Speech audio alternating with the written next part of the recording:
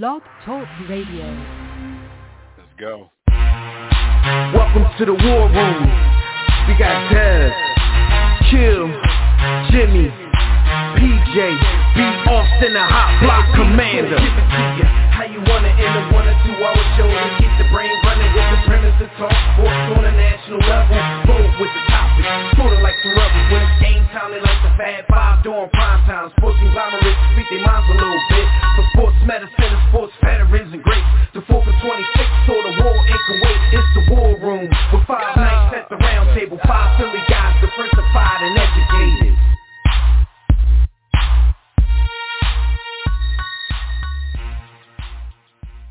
What up, though? What's good, War Room family? You're once again live in the War Room, brought to you by War Room Sports. On the War Room Sports Podcast Network, I'm one of your hosts. I'm the boy, Dev Mack, and I'm at the War Room Roundtable with my brother. We got B. Austin, the hot block commander in the house.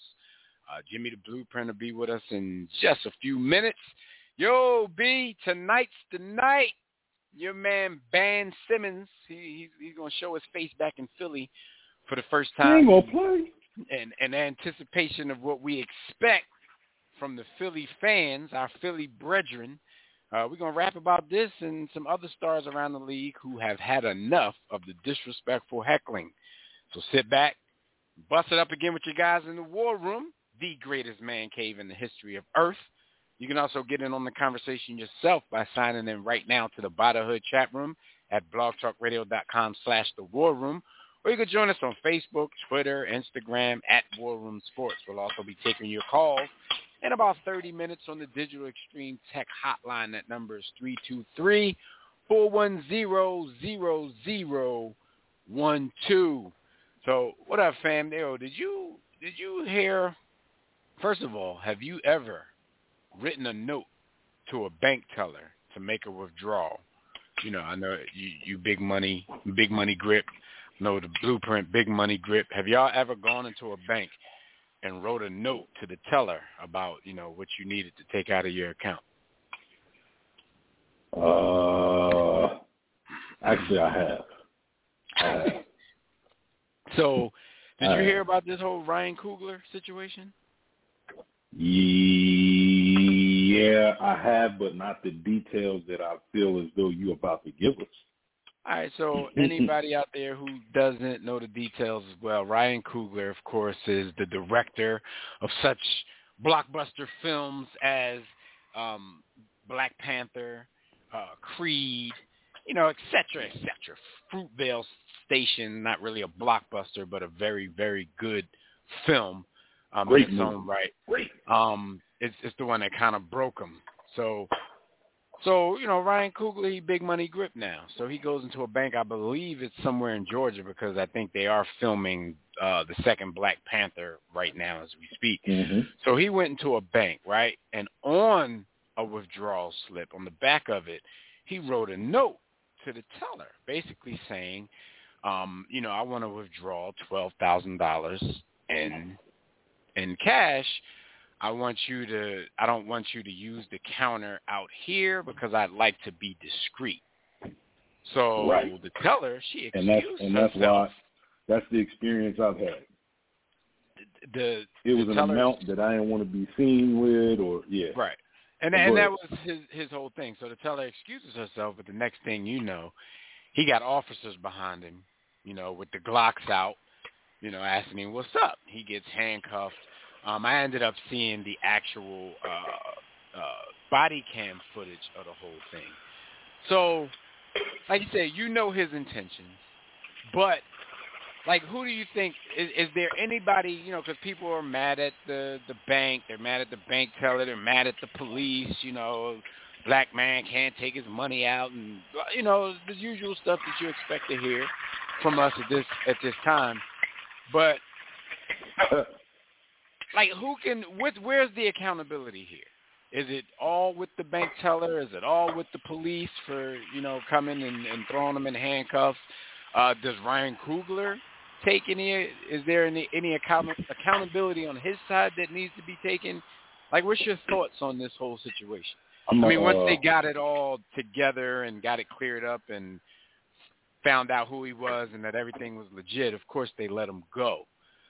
He also claims that the $12,000 was for somebody who comes to his house, like a nurse or something like that, and they make big money and they want it in cash. Blah blah blah. Anyway, like, what are your thoughts on this whole situation? As you astutely put it, I don't know whether it was 5 years ago. I don't know whether it was 7 years ago. I don't know. It might have been 10. It might have been a decade, because we've been at this thing for a good minute. Is the race card incorrectly played? Of course it is. Who created the game and who dealt the hand? And that's where I'm going with it. Mm-hmm. Who in 2022, with all that's going on, particularly in the state of Georgia, who created the game, who dealt the hand? No, I don't hold him accountable or responsible. My man wanted to take his bread out. My man presented ID. I'm going to assume that Ryan Coogler is not dumb enough to go to the counter. He had on a mask. He had on shades. He had on a Scully. He presented ID. You know how the bankroll, the teller thing goes these days. You present the ID. You use your card on the little, card machine outside of the window. So he got to put his PIN in and all that kind of stuff. So he did all of that, but he followed protocols and procedures. Right. So, but my question though, knowing, even if you got money like Ryan Coogler and you can take out $12,000 all at one time, just like you said with that race card, at this point you still just an N-word with money to the rest of the world. So I'm just asking that, and this is the only thing I'm going to ask about him and the accountability, because when I was watching the body cam footage, the police officer asked him this, and one of the main police officers was black, so they had a nice little banter going on. It wasn't anything, malicious or anything like that. They were just trying to make sure everything was on the up and up so they can get him along his way. So I really, for once in this situation, I don't have any issue with how the police did their job. If the police get a call that somebody could be possibly robbing the bank, then they have to do what they have to do. They're supposed to show up. They didn't throw him on the ground. They didn't beat him up. They didn't do anything like that. Black people are upset that they drew guns on him, but it is what it is at this point, right? The dude did ask him, though. He was like, okay, have you been in this situation before? And he was like, arrested? Or he's like, no. He's like, but I've done this before. And the cop asked him, he was like, well, I understand you wanted to be discreet, but, was it a possibility that you could have come in, asked for a manager, went back to a manager's office, told him, what you wanted to withdraw and that you wanted to be discreet about it rather than, passing a note? Because we do know, especially if you watch enough movies, bank robbers have passed notes in the past. So I think the teller probably took it too far with the quote-unquote fear or whatever it was that she thought was going on. Because, the conversation, I'm pretty sure, didn't seem like a bank robbery type conversation. And the fact that he took out his ID, he put in his PIN. But I thought that's the only place, B, I thought the cop made a good point. Like, okay, you probably could have came in and talked to a manager. He made an amazing point. And I'm gonna go at this exactly how I know that you're gonna go at it with your son, and as I go at it with mine.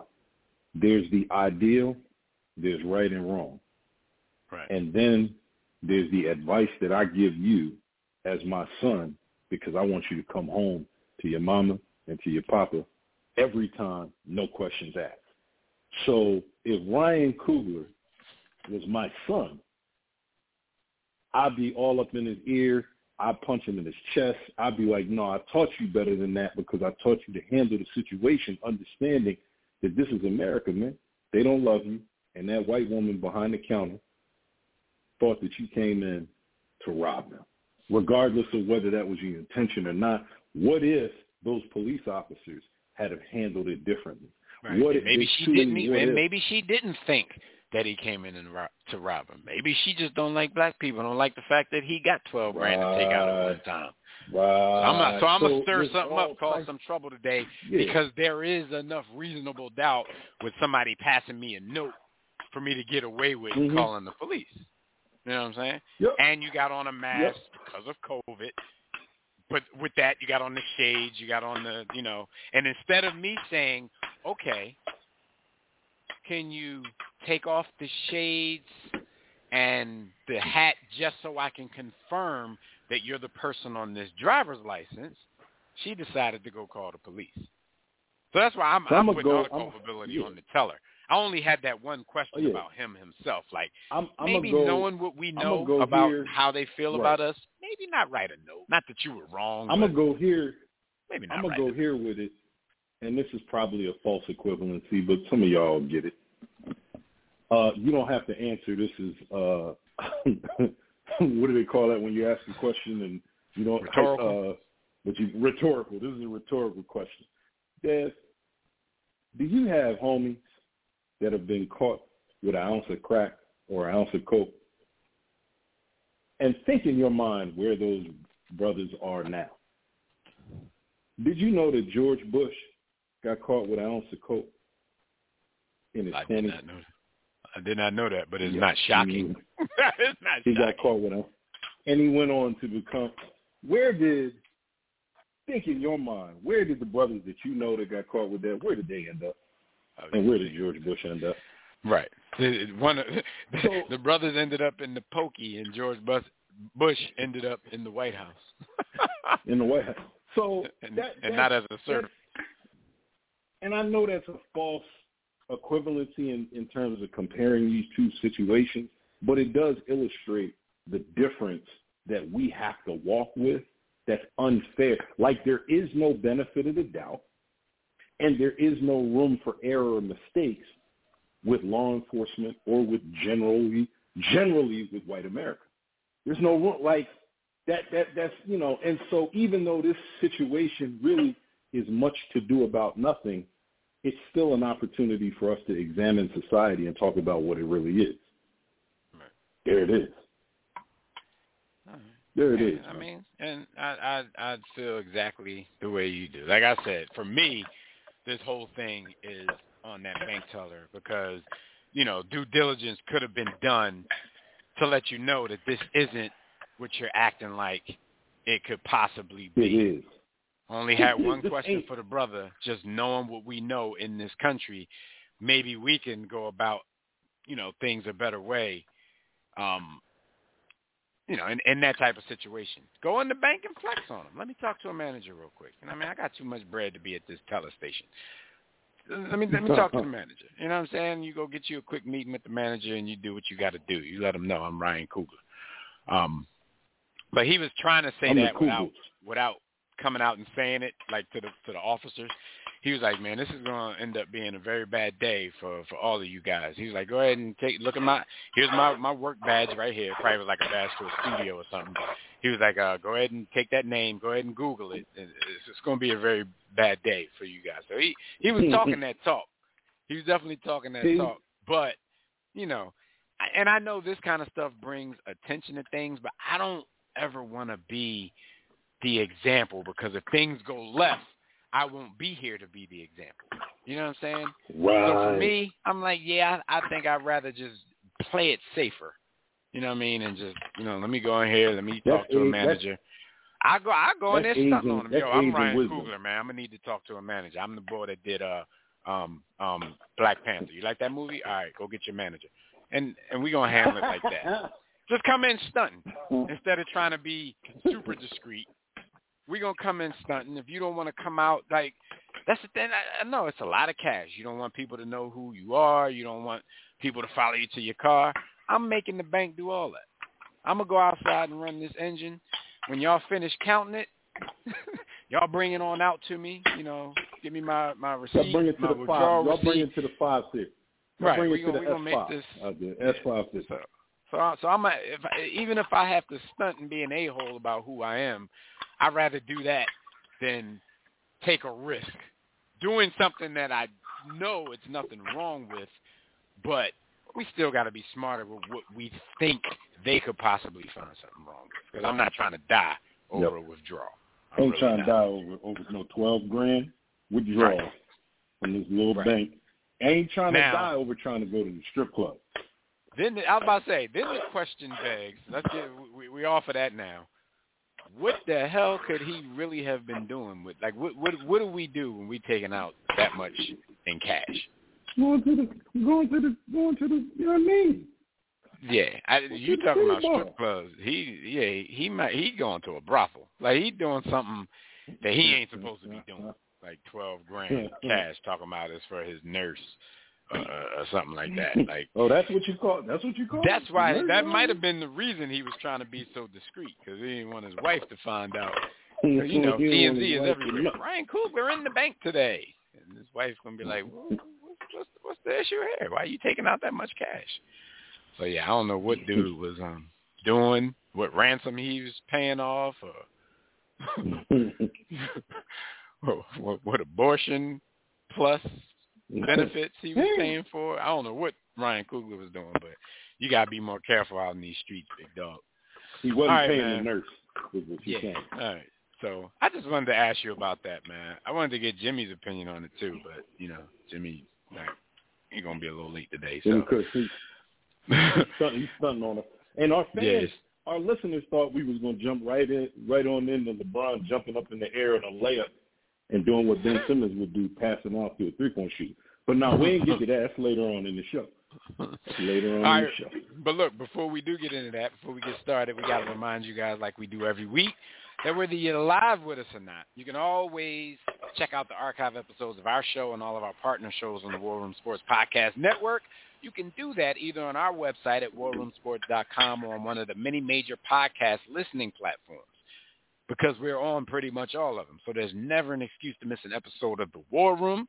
There's never an excuse to miss the Tissue and the Tape podcast if you're a hip-hop fan, the Broad Street Line if you're a Philly sports fan, also Superstars if you're a Philly sports fan. If you love to eat, John Appetit is the podcast for you. If you love movies and TV, On the Couch with the Wilsons is your thing. And After Further Review with the Mayor for more all-around national sports talk. So make sure, you go to warroomsports.com or any of the podcast listening platforms and check everything out on the network. All right, Hot Topics, man. Hot Topics are brought to you by MyBookie. War Room family, it's still time for you to make some money sports betting at MyBookie. Just don't be, on your Calvin Ridley. If you play in one of these leagues, I don't think you should be betting in these leagues. But if you still haven't checked them out, if you're not an athlete and you still haven't checked out MyBookie, then it's time to stop wasting time and place a bet. Lay down some money on all the biggest games in sports by joining the War Room and thousands of other online players placing bets at mybookie.ag. No excuses when you win. You get paid. You get paid fast with no hassle. They even have in-game live betting. So you can place wagers after Ben Simmons takes away Philly's home court advantage by getting all the Philly fans kicked out of the game for heckling them on the bench tonight. So join now, and MyBookie will match 50% of your first deposit up to $1,000. Just use the promo code WARROOM, all caps, one word, to activate this offer. Visit mybookie.ag today. Play, win, and get paid. That's all there is to it. And, yeah, that's the thing, man. They got prop bets out there, so y'all can go right now and bet on the over-under of how many quarters or how many minutes Ben Simmons will remain on the bench this evening in Philadelphia. While he's not a part of the game physically playing, he's going to get a very unruly reaction from the crowd tonight. And I personally don't think he's going to last the entire game on the bench. But before we get into that, because we're definitely going to talk about it, I want to talk about some of these moves in the NFL, especially with quarterbacks this week. We start off with Aaron Rodgers, who, after all the hoopla from the beginning of last season through this season, he's back with the Packers. The rumors say that he signed for 4 more years for $200 million. Now, Aaron Rodgers has tweeted out that the numbers aren't accurate But, I mean, if they're reporting that, even if it isn't very accurate, it's probably something close to that. All we know is A-Rod, the back-to-back MVP, got a bag from the Packers, and he's going to remain with them. They actually franchise tagged his favorite wide receiver, Adams, so he's going to be back with them as well. Devontae probably mad. Were you surprised in any bit by this? Not that they reached out and backed the Brinks truck up to the crib, but are you surprised that he ended up going back there with all the talk and about him being unhappy and all of that stuff from last season? I'm not surprised. I'm not surprised at all. And although Aaron Rodgers is one of my all-time favorites, and I think I can say he's one of our all-time favorites, I do think there's some ghosts in his head, some pressures that he doesn't want to face. He don't want to go to a new franchise and fail. That narrative would be real bad for him. Plus, you know what I'm saying? This is what a lot of fans, I mean, I know you know what's up, but this is what a lot of fans forget about with these athletes because they start talking about legacies and championships and all of that. But the Packers came with that. Straight cash, homie. Come on. What else what are we doing here? What are we talking about here? He's in a place that he's always been in. He's comfortable and more money, on top of all the money that he's already made in his career with the Packers. I mean, like, come on. Like, I don't understand why anybody thought this was I don't know, because he was already worth a reported $140 million. So, you add this contract onto his net worth, and it was kind of a no-brainer to me because it's not like the Green Bay Packers are a bad team. Like, we're still, this many years in with Aaron Rodgers, a lot of pundits, we're still picking the Packers to make the Super Bowl every year.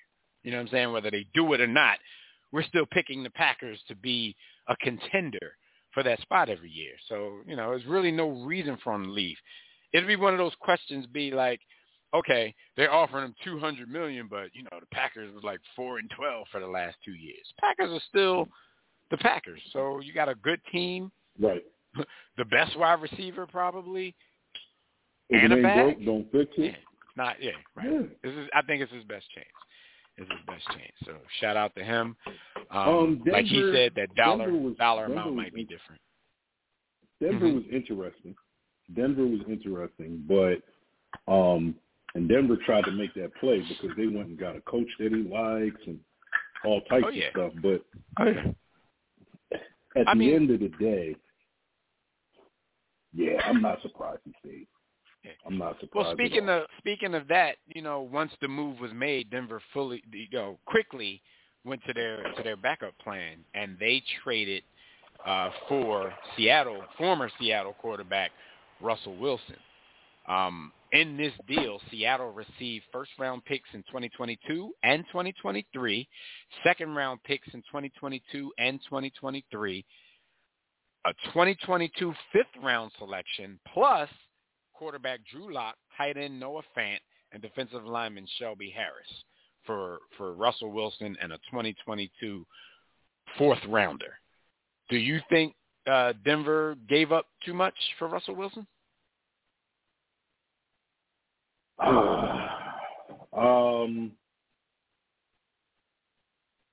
It's hard to tell without seeing where they are. I'll answer it this way. If they get to an AFC chip game, no. Right. They didn't. So you're saying to be determined later. Like for me, if I was asked that question, I would say, hell yeah, they gave up too much. But like you said, if the success, is commensurate with the deal, then okay, everybody's entitled to change their mind, change their opinion. Because I am a believer in that. Like, you don't really, like, you can't fully judge a trade the minute a trade is made. Like one of the worst. Who won the trade? One of the worst some of the worst terminology in sports to me is such and such won the trade. Like most people trade for what they need. So they're going to say Denver won the trade if Russell Wilson, like if they go win the Super Bowl, Denver won the trade. But no, Denver was closer to a Super Bowl than Seattle is. They were what they think to be a quarterback away from a Super Bowl if they got a good quarterback. So it doesn't mean that Seattle didn't come up off of it, because they most certainly did. And all of those picks and those players will be a move in the right direction for Seattle trying to rebuild their team and rebuild their success. But no, I hate when people say, somebody won the trade or somebody got fleeced. Remember the whole, I always bring up the Lakers trade for Pau Gasol. The Lakers were a player away from a championship. They were another star away from a championship. The Grizzlies at the time were terrible. So why not give up the only assets you have for a ransom? And they ended up building a team off of that trade that was good for the next 10-plus years. But people don't look at it that way because they didn't win a championship. Yeah. The Lakers won, 2 of them. But the Lakers were there. They were ready to do that. But if they don't make this move, then the Grizzlies are just terrible with a max player for the next 5 years or so. See, and that's what people don't understand. They're judging it on who won and who didn't. Well, the Grizzlies were nowhere near winning. But you would have been used to seeing the Grizzlies in the lottery if not for that trade. But this is what people do. But I think they gave up a lot, man. Noah Fant was supposed to end up being a really good tight end. Drew Lock, I'm not mad at that at all. But you also gave up your first all of your first and second round picks. Well, your first and second round picks for the next 2 years. You've given. I don't know if they have extra. The defensive player, the DN they say is a very, very good. Shelby Harris is a very good prospect. I haven't really seen him rock, but from what I'm hearing, he's a baller. Right. So that may turn out very much in Seattle's favor. We got to talk about Russell Wilson. I definitely overrate him and have a bias towards him for things that are off the field. Man, shout out to Black Love. But is he overrated? Is he overrated, and does he alone make them a contender? And then think about that division where you got the Raiders with what's the name's brother? Mm-hmm. You got Kansas City with Kermit the Frog. You have the Chargers with Herbert. Like that that division has 4 potential Pro Bowl quality, all pro quality quarterbacks. Right. And with, because a couple of those guys you named are young, and with those guys getting better, like as good as Denver is in every other position outside of quarterback, like this trade doesn't guarantee Denver the playoffs because their division is still going to be hell to get through. You know what I'm saying? Like the division is going to be hell to get through alone. So, they gave up a lot. You know what I'm saying? Because they feel that they are ready. And, by all accounts, they do have a lot of talent on that roster. Teddy Bridgewater definitely didn't light it up. Never has, never will. But he wasn't terrible. He was the regular, Teddy. I'm not going to make too many mistakes, but I'm not going to do a lot of wild things. Rodney Peete, David Garrard, Teddy Bridgewater. Yeah, they couldn't get it all done. The same human being. They are all the same person. Pretty much. All right, so there was another big trade in the quarterback position this week. Carson Wentz is on the move again. Carson Wentz is now Commander Wentz because he is now a Washington Commander. He is back in the NFC East. In this trade, the Colts received a 2022 third-round pick from Washington, a 2023 third-round pick that escalates to a second-round pick if Wentz plays 70% of snaps. And, all of Wentz's deals always have that kind of kicker in it because he's been known to not finish seasons. And they also got a 2022 second-round pick. The Commanders received Carson Wentz and a 2022 second-round pick. So they're swapping second-round picks in this draft, and the Colts also get a third-round pick in this draft. I don't think that's a great deal to give up. The only thing is, like, is Carson Wentz ever going to reclaim his performance and his level from that 2017 season? That's what you look at. Like, Washington in this situation isn't giving up too much. So if Carson Wentz if he never returns to that status, I don't think this was a bad deal for them. It upgrades the position from what they had. No doubt about it. Fans are very upset right now about it. But I can see if they gave up a ransom to get him. They didn't give up a ransom. So I'm like, if it works, they look pretty good. If it doesn't work, okay, we didn't give up a lot. They are paying his $28 million this season and the $5 million he's due in a couple of days, which is a thing. But what do you think about it? Man, there's so much context to this. First of all, I'd like to start by saying I've always liked Carson Wentz. Mm-hmm. I've seen his downfall. I understand his weaknesses from a football perspective. But what I'm hearing from my sources, both inside the Philadelphia locker room and inside the Colts locker room, is that he's just not a very good leader. Not a very good teammate. Manly man. He's not a good teammate. And so Frank Reich, who believed in Carson, stuck his neck out to get him to the Colts. And what sealed the deal was the last two games of the season. The Colts are a good football team. They're not great. They're not very good, but they are good. Carson Wentz is directly responsible for the Colts not being in the playoffs. The Colts had a decent offensive line. Actually better than decent. They had a very good offensive line. They had the best running back in the NFL. They had decent playmakers at wide receiver. Not a great core, but Michael Pittman Jr., he can make some plays. T.Y. Hilton can beat T.Y. Hilton once every 3 games. They had some play. My man came into that game, didn't play good against the Raiders in the second-to-last game, and then proceeded to fail in Jacksonville. And those two things were the icing on the cake. Now, what I'm hearing is prior to that, based on his attitude and his unwillingness to accept coaching and his being a bad teammate, there were rumblings in the locker room around week 7, week 8. Why is he here? Yo, get me the F out of here, man. And then from week 8 onwards, he only passed for above 200 yards twice. Like, he when you look at the stats, 3,500 yards, 27 touchdowns, 6 interceptions, if you look at it as a whole body of work, that's not enough to release him or trade him. You keep that. That's good production.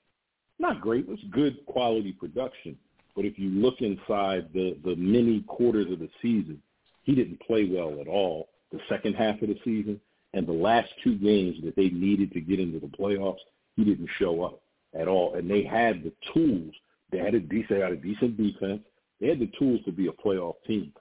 And he's the direct reason that they're not in the playoffs. It's not talent, Dale. It's not on talent. We know that. Not raw talent. We know that. Heart and head isn't there. And it's funny because now I think of Jalen Hurts, and what everybody says about Jalen Hurts is he is literally the opposite of Carson Wentz. Now, the black people will tell you that Jalen Hurts is super talented, but we know he's not.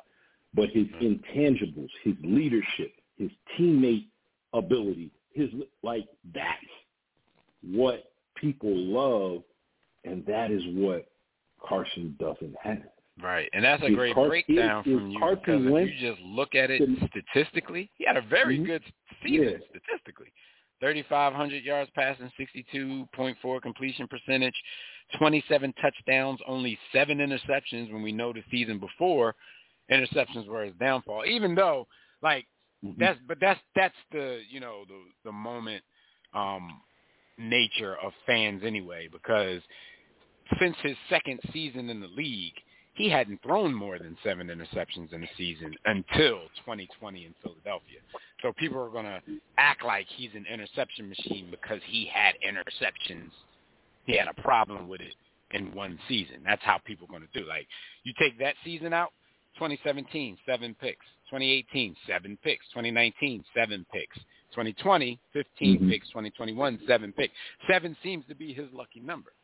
And that's a great number considering, you know, the ratio is like 33 touchdowns to 7 picks, 21 touchdowns to 7 picks, 27 to 7, 27 to 7 again.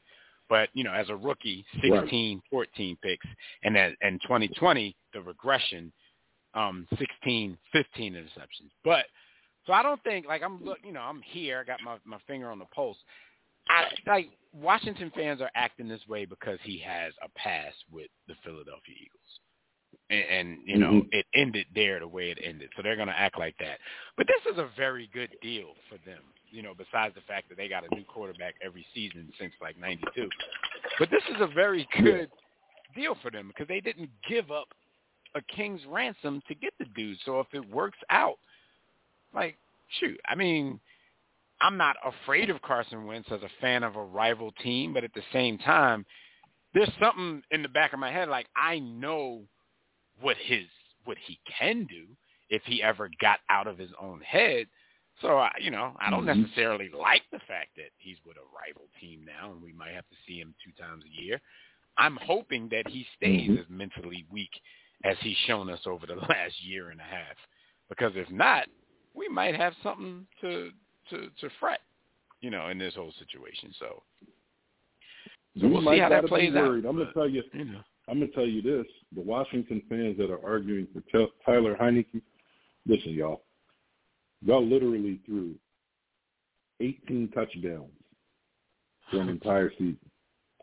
My man averages like 1.07 touchdowns a game throwing the ball. And I like the Rudy story. I like the underdog. He has solidified himself as a $5 to $7 million a year backup guy. Right. Cool.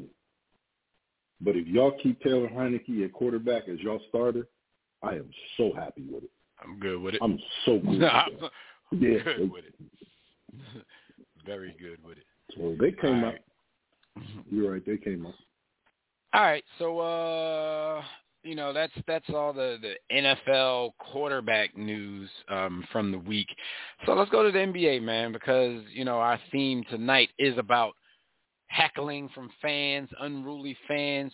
We're gonna start out with the whole Russell Westbrook thing, because Russell Westbrook spoke out earlier this week about the verbal abuse that he's been taking from fans, especially this year, but not limited to this year. And we know Russell Westbrook gets it, from home fans now, rival fans, fans that have nothing to do with Russell Westbrook. Once a narrative gets out there, everybody follows it. So because the Lakers are super trash this year, it's the easy thing to blame it on Russell Westbrook, when, in fact, Russell Westbrook should have never been a member of this while LeBron James was on it, and LeBron James was the one who made them go out and get Russell Westbrook. So you have to understand fit.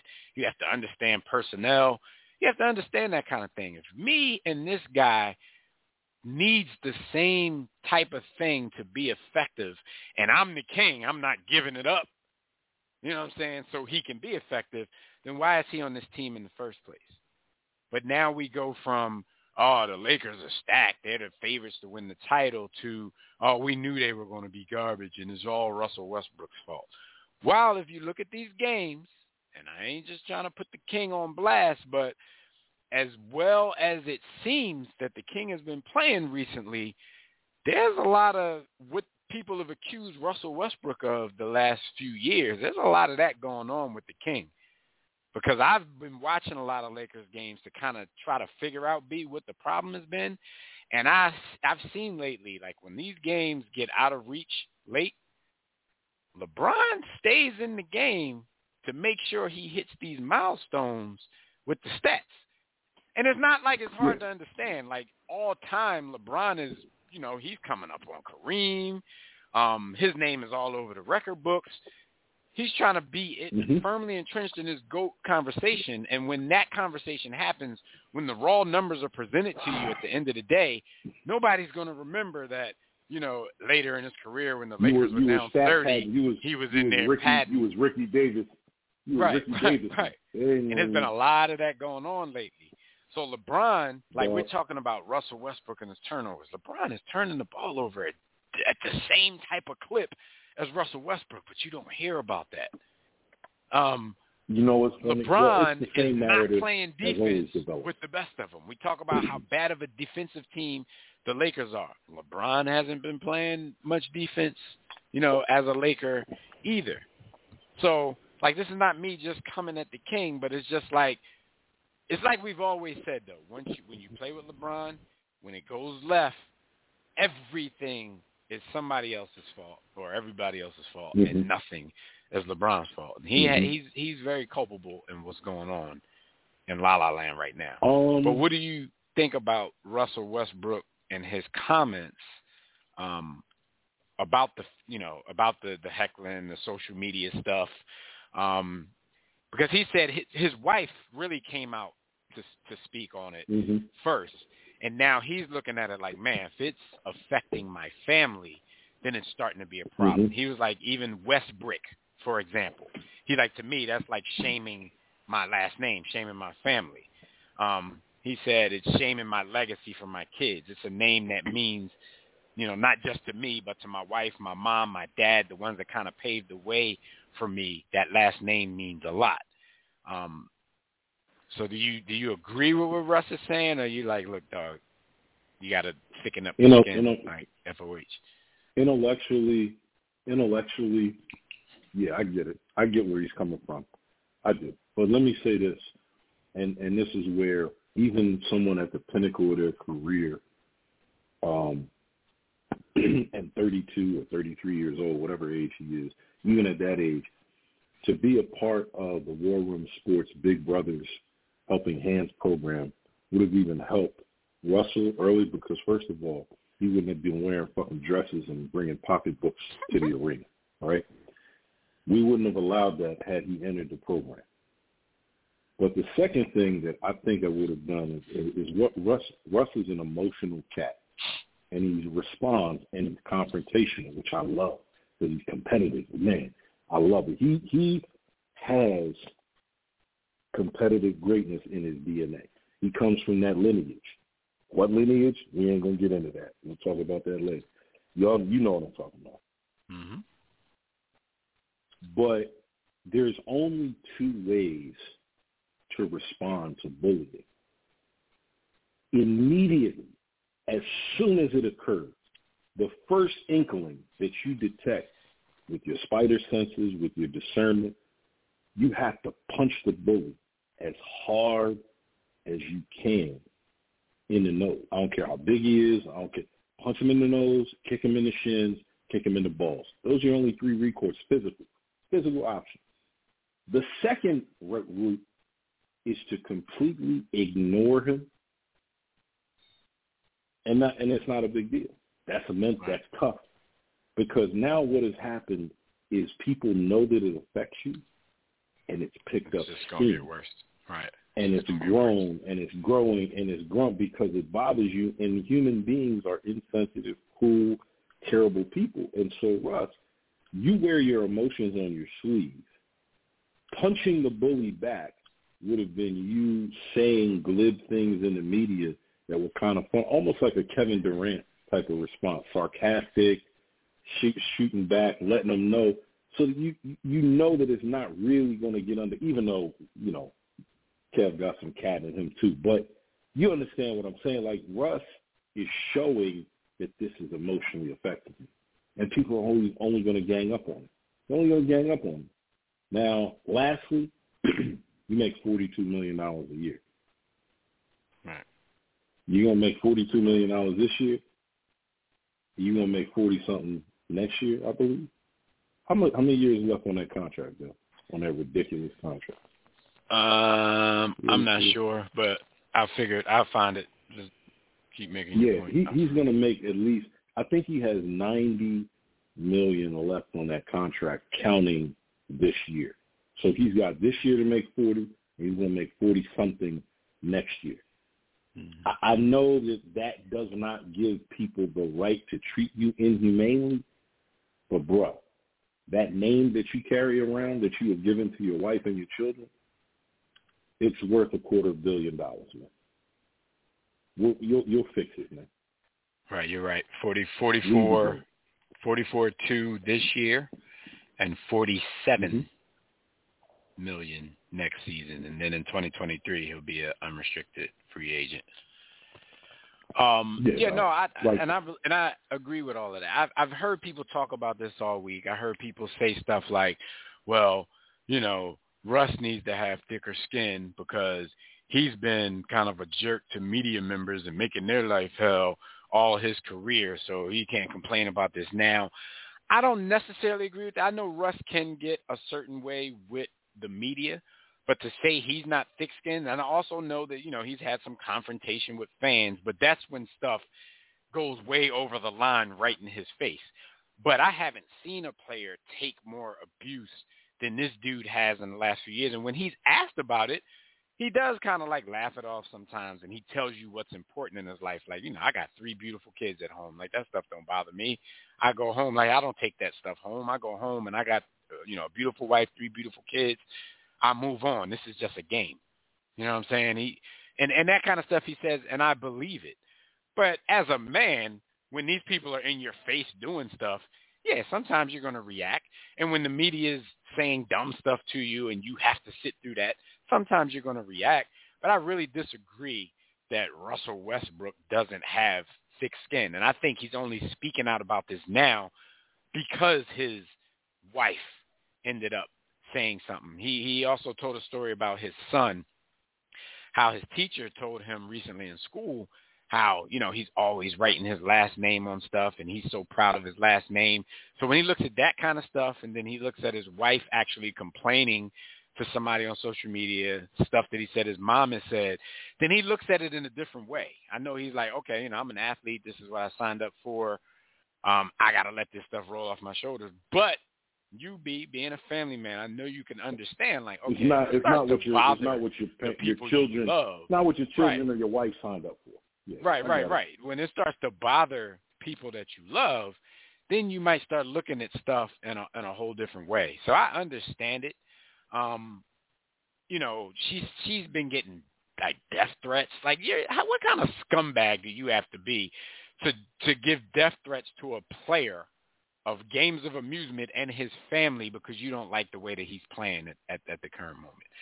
Like, what kind of scumbag do you have to be? So I understand fans are going to be fans. Fans are going to say stuff. The whole changing of your last name, the Westbrick thing, that's something you're just going to have to live with, whether you're proud of your last name, your kids are proud of your last name. Like, that kind of stuff you're going to have to live with. I'm not saying I don't understand it. I'm just saying it's not going to go anywhere. And you made the greatest point, B. Now, with the fact that you've come out and expressed an issue with it, it's not going to do anything but get worse, because we got a lot of keyboard and cell phone gangsters out here who, they live their daily life happy with the fact that these social medias put you this close in contact with people that you wouldn't say any of this to in their face, but you can just do that behind a keyboard. So it's not going to do anything but get worse. I empathize with Russ and the whole thing because, me, B, I'm big on respect. I couldn't take a quarter of the stuff that Russ has taken over the past 5 years or so. So, I would already been kicked out of the league for putting hands on several fans in arenas. Laying hands upon thee. Right. But, it's something that you just going to have to, at this point, Russ and, you have to get over. You're going to have to try your best to ignore it.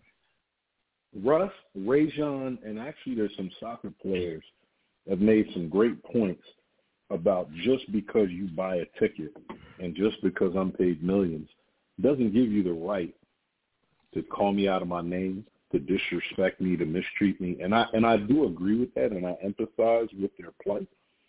But you're not going to change human nature. And you can't legislate human nature out of fandom. You can't. Yeah. I mean, and I think, like, for the stuff like, you know, the nickname, Westbrick, stuff like that, I think that's tame. You know what I'm saying? Even though it is his family name, I think that's tame in comparison to how far some fans really take it. Like I said, you got scumbags out here giving death threats over games that, you know, they were never good enough to play. Like, that's just silly. You know what I'm saying? So I get it. You know what I'm saying? We've given out our fair share of donut McGlazes and stuff like that. So, you know, but I get it. Not saying I'm gonna apologize to Bull, but I get it. But no, I'm still trying to see. But no, I get where Westbrook is coming from. And I'm sorry that he's going through it, but I am glad that through his talents he was able to create generational wealth. And I still believe, right, so at some point, in the right circumstance and situation, he can be a winning point guard. I still believe that. Like, I mean, he has been though. Like, people just forget. Yeah. Like, he has been. Like, you know, we create these narratives and we just run with it as if it's the truth. But like Russell Westbrook, he hasn't won a title, but he's not a loser. You know what I'm saying? Never has been. So, you know, it is what it is, man. But speaking of unruly fans, man, your man Ben Simmons is going to join the Nets on the bench in his first return to Philadelphia tonight after the trade. Now, there's some context behind this as well, because there were some stories that came out that saying Ben Simmons is indeed going to file a grievance. Well, let me do it in this order. They're saying Steve Nash, coach of the Nets, has been encouraging him to do this. Kind of like he needs to be with his teammates. He needs to get the whole Philly thing out of the way a little bit. Maybe it never goes away, but the first time it's always nice to kind of deal with it and move on. I hope he enjoys it. It's the part of the game I miss. That's coming from somebody with a competitive nature. Like, I miss going into the arena with all the vitriol. Now, Steve Nash has never had a situation like this, where he forced his way out of somewhere, out of a town that pretty much, you know, coddled you and cheered for you throughout your shortcomings. Steve Nash has to stand behind his guy and pretend like he can relate. Right. Go ahead. But this is how they're framing it, B. They're framing it like Steve Nash is encouraging him to do this, so this is why he's doing this. I call BS on that from the door, and then some stories started to eke out earlier in the week saying, well, Simmons, who he's definitely still going to file a formal grievance against the 76ers in the coming days. Now, this grievance has been long expected, considering he's lost, over $20 million during his $20 million of a $33 million salary. So most of his money has gotten eaten up by fines this season. So he's going to file a grievance to try to recoup those funds. So they're saying the timing of this, they're saying Clutch Sports and Ben Simmons have gotten together and said, okay, we're going to file this grievance. So it's probably in your best interest to go here, sit on the bench, let the fans abuse you, because we can use it as evidence in our grievance to say, this is why you had the mental issues. This is why you thought you could never play in front of these fans again. My opinion, B, how stupid do you have to think an arbitrator is if you really think somebody's going to rule in your favor because you go back to a town after falling short in the playoffs, after they've supported you all these years, forcing your way out, never showing back up to redeem your playoff failures, and now we're going to go here after you forced your way out, after you held out for 3/4 of the season, after you probably thought you were going to tank the team by doing so. They're still top 2-3 team in the conference right now. And you're going to use how they're going to treat you because of all of that as the reason you had mental issues and thought you could never play there again. Like, how dumb do they think an arbitrator is, and how dumb would an arbitrator be to fall for this, to watch the game tonight, see the ignorant stuff that Philly fans are going to do and say to this dude tonight, and use that to recoup this $20 million. Like, is this just, him further going down the cat hole? I didn't make this shit up. Further going down the cat hole. Like, I've never seen anything in sports like this. And you know how long I wanted this to work and how, I wasn't as hard on Ben Simmons as the rest of to the bitter end. To the bitter end. You held on. But dude is kitty cat, man. So what do you think about the prospect of him possibly doing this just, because of this grievance that they're going to file? If that is the case, he's receiving bad legal advice. Like, and I don't know. Hasn't he always been? Like, we give Clutch Sports all of this credit, but Clutch is who they are because of, whose company it really is. But they're not allowed to say that right now. Clutch is this because they represent LeBron. They're LeBron's guys. So it's kind of easy to look like you're the best agent or best agency in the league when you kind of have the market cornered, because in Koloff culture, everybody wants to go where the best guy's going because he's so rich, I'm going to go over here. But in this whole Ben Simmons saga, B, have you seen anybody give him good advice? Has this situation, No. I've seen everybody give him good advice. And from what I've read and heard, he basically wasn't listening to anyone. Like, he didn't care what anyone said. He ignored. So they weren't telling him to do the stuff that he was doing. Pretty much is what you're saying. No, from my understanding, and I've heard it from people that allegedly know, but also just from reading things that Ben kind of like. That was the case. Yeah, but see, that's the thing. That's what I was thinking about. I think we had the conversation before. Can you do that? Because what is that? Like, you know what I mean? Like, a lot of these dudes in this league is soft, right? A lot of these dudes, believe it or not, they ain't got no problem with what Ben doing, right? So, and if that's your business, you gotta cater to the soft cats. Plus, with the mental health side of it, it's hard for you to drop him and you not look like a jerk like that. A client cried out for help with mental health and they just dropped him. I mean, when half of the league, so you got to stand behind his bitch assness. Well, more than half of the league are okay with what he's doing. They soft cats too. It's like, that's your whole business. You poop on him and it's like cut him as a client. You probably won't have too many more clients. But at the same time, from my understanding, he wasn't listening to advisors, family, or anybody. He even had his mind made up. Like, this is what I'm doing. It was a Ben decision. Right. Even like on I know on the local radio, like they reported that from folks they talked to that Ben wasn't taking advice from anybody. Right.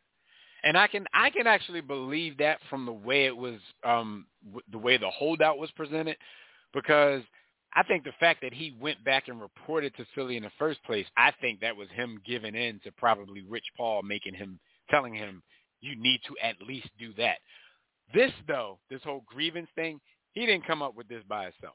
I don't know if it's his, his agents. I don't know if it's outside lawyers. I don't know if it's family members. But somebody putting in this dude's head like, yo, if you go back there and you let them abuse you, then it's going to show the arbitrator what you were mentally, afraid of going back into this situation. And it's just crazy, Jim, because I've never, ever. Hold on. We've seen everything in sports, man. I've never seen anything like this. You just said something interesting. You going back to a sports arena with heckling, yelling, screaming fans is going to show the mental duress that led to you having mental issues. Then you can't play basketball. That's not going to be unique to the Sixers. What is he play? Yo. Yeah, Scotty said, we made Simmons an all-star, not his play. Never liked you anyway. Pretty, Nino. Shout out to Nino. I don't know about that. Right. So I think one of the Simmons things, is a very talented basketball player, dog. Yeah, that's what I was going to say. I think one of the unfortunate things about this whole thing is people forget that dude actually can play ball, and it's kind of lost in this whole thing.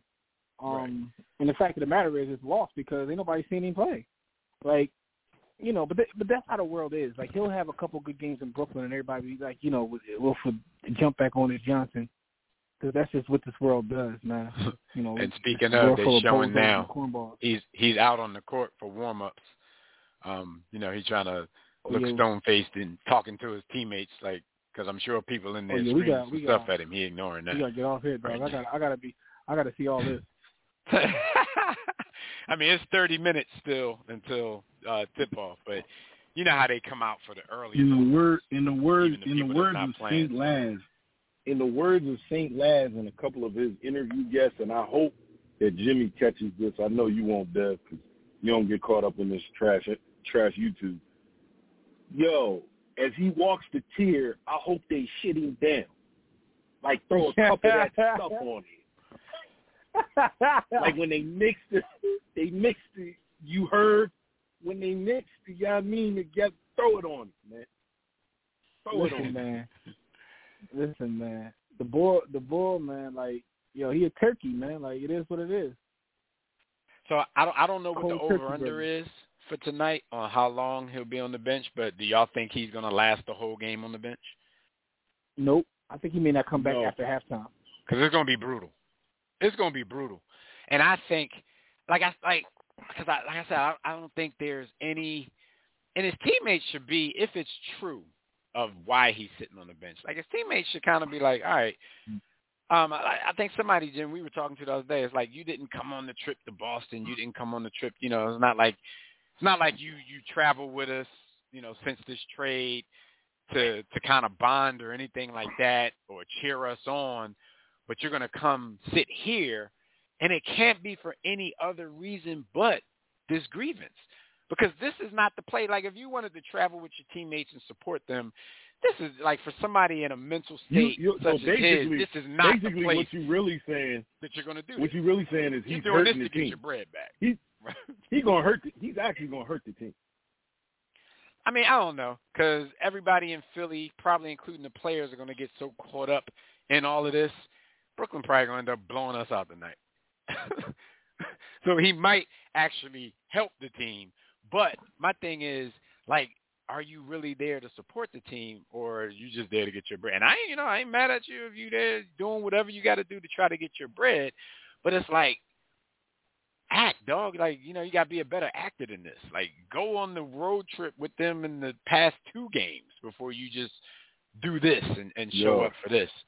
But I'm with Jimmy. I don't think he comes out after halftime, especially if he's only there to get his bread, because then – all you got to say is it was so bad that they, I couldn't come back out there because it was just that crazy. And they're going to play that up with the arbitrator. So Embiid could solidify his legend if he scores a couple times and points at that ball or says something crazy to the bench. He could solidify his legend. I mean, when people are looking at this because of this, they're looking at it as a budding rivalry. I mean, we've been in the division with the Nets for as long as I can remember in my lifetime, but nobody ever cared about Philly versus, at the time, the New Jersey Nets, or even after the move to Brooklyn. But now they're looking at this as a budding rivalry because of the talent they have, the talent we have, the trade that was made. It might get, maybe some bad blood. Well, yeah, because Durant and Mark Henry, well, he ain't Mark Henry anymore. Durant and the Bull Harden got some beat. They got a little bit of beat. Shout out to Kyrie Irving, man, because I be doubting Kyrie, and he be shutting me up, What do you doubt about his game? I don't ever doubt his game. I mean, nothing you ever said about him was wrong. He's still a weirdo, but all Kyrie's faults have nothing at all to do with basketball. Right. Basketball-wise, he's one of the most brilliant players you've ever seen. I figure he is, but I figure at some point the off the court will seep into the on the court. My man did something beautiful the other night, man. Nah, he lays. He scored 50 on like 11. He scored 50 on like 11 shots. He took like 17 shots. But I've heard pundits and basketball people. Make the argument that when he's locked in, he's the best point guard in the league. I don't know if I believe that because I wouldn't even put it to a position because Kyrie has never really been what we consider a prototypical point guard besides, I was about to argue back. He might be the best player. Take the point. I was about to just say, no, but I mean, player. Listen, I hear what you're saying. One of them. No, I hear what you're saying, but I'm just saying that's what I've heard. I've heard folks like ESPN actually have a debate, like when he's locked in, is he the best point guard? He scored 50 on 9 shots. Kyrie don't pass enough to ever be considered the best point guard in the league, whether he was locked in or not. But he's gonna give you buckets. I took 3,000 shots that we've ever seen. I mean, Steph got exists, crazy game. and when Steph get in his bag, it's like that's otherworldly. Like Steph sometimes got to double park his spaceship to like play ball. Yeah. Bull otherworldly too. I think they both. I think when they locked in Jim, just like you said, I think they both parked their spaceship in the players' garage next to the Bentleys.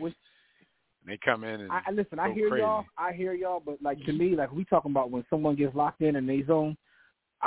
Steph is up there with anybody I've ever seen play ball. I'm talking about Magic, Michael, Larry. Like Steph gets on that level.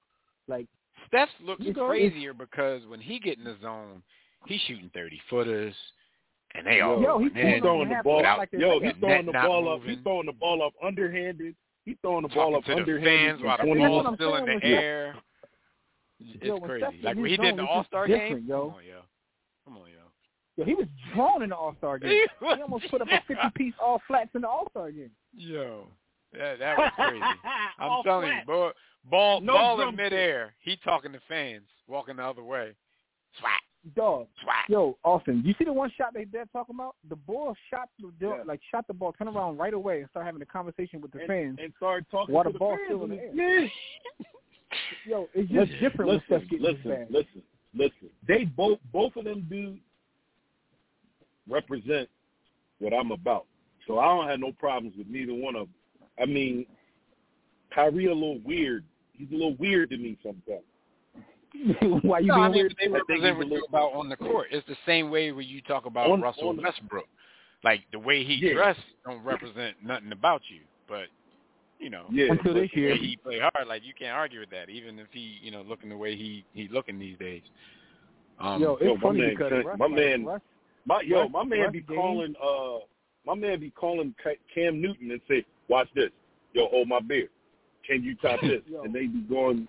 Yo, it's bad because like when you're having a season the way he's having, when you play that hard and you stink, it makes your playing hard look worse. It makes it look like you. Why you? Because you look wild and crazy. It does.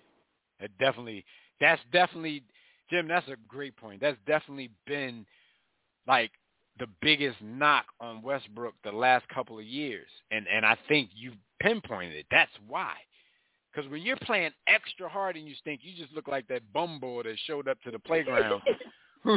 Like we've all seen it. Like, yo, this bum boy playing hard as shit. Like, yo, you look like hacking, the football. Every ball he dribbled off his foot out of bounds. Like he definitely that athletic safety or corner ball that knew because he got to run in high school that he could hoop. And he can't really hoop. He just jump high and run fast. Westbrook. Yeah, Westbrook get to looking like that sometimes. So we'll see how it plays out tonight. But I'm with y'all. I don't think dude makes it past halftime. I don't think he even plans to make it past halftime. He's just out there to try to recoup that bread. But Dev held out hope for the ball longer than anybody. He was in the 11th hour. Well, it was hope. There was somebody we all know. It was from Philly. He wasn't holding out hope. He was still straight up defending ball and all that kind of stuff. So I never was willing to take it that far. I'm like, I'm gonna just sit here and just, I just think they're a better team with him than without him. And now that Morey did his thing, held out, was laughed at for all these months about what he wanted in exchange for Ben Simmons. Like he turned down all the C.J. McCollums and the Buddy Hields and all that kind of stuff and ended up with a motivated James Harden. So it's like, you got to get that dude props. Mark Henry lost like for a long time. He was the laughing stock of the league. Like, you think you're going to get a top 25 player for Ben Simmons? Dog, I ain't going to hold you. That's why Maury get paid to do what he do and I get paid to do what I do because listen, I'd have traded the ball for a box of Ed Hibbs turkey bacon. Yo, Ed is good as shit, though. Shout out to Ed. No bull crap. I'd have sent $1 million with him. Yo, when you take more, I'd give you $1 million. Like you'd have paid his relocation fees. Yeah. But that's why he do what he do. Right.